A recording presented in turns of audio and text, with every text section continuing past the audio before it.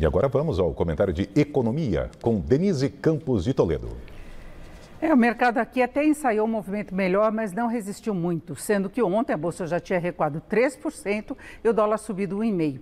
A piora teve reforço da queda do PMI nos Estados Unidos, o índice de atividade da indústria, que confirma os riscos de desaceleração da economia, ainda sob pressão dos juros em alta. Fora isso, as bolsas lá foram afetadas também pela queda das ações de tecnologia, principalmente da Tesla, de Elon Musk, que já recuaram 65% em 2022 por frustrações na produção e entregas. Mas a Apple, fabricante do iPhone, também teve piora da recomendação dos analistas. Na Europa, o dia foi mais positivo, com o recuo da inflação alemã e dos custos de energia, também relacionados aos juros e perda de ritmo de atividade.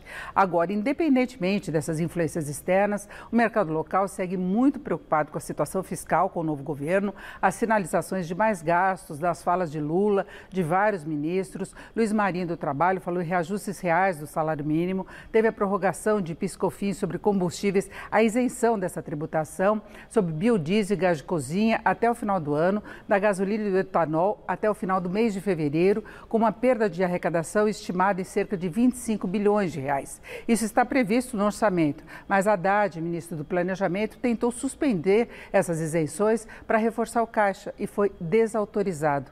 É o conflito entre economia e política que traz mais incertezas quanto às contas públicas e possíveis interferências na gestão de preços da Petrobras.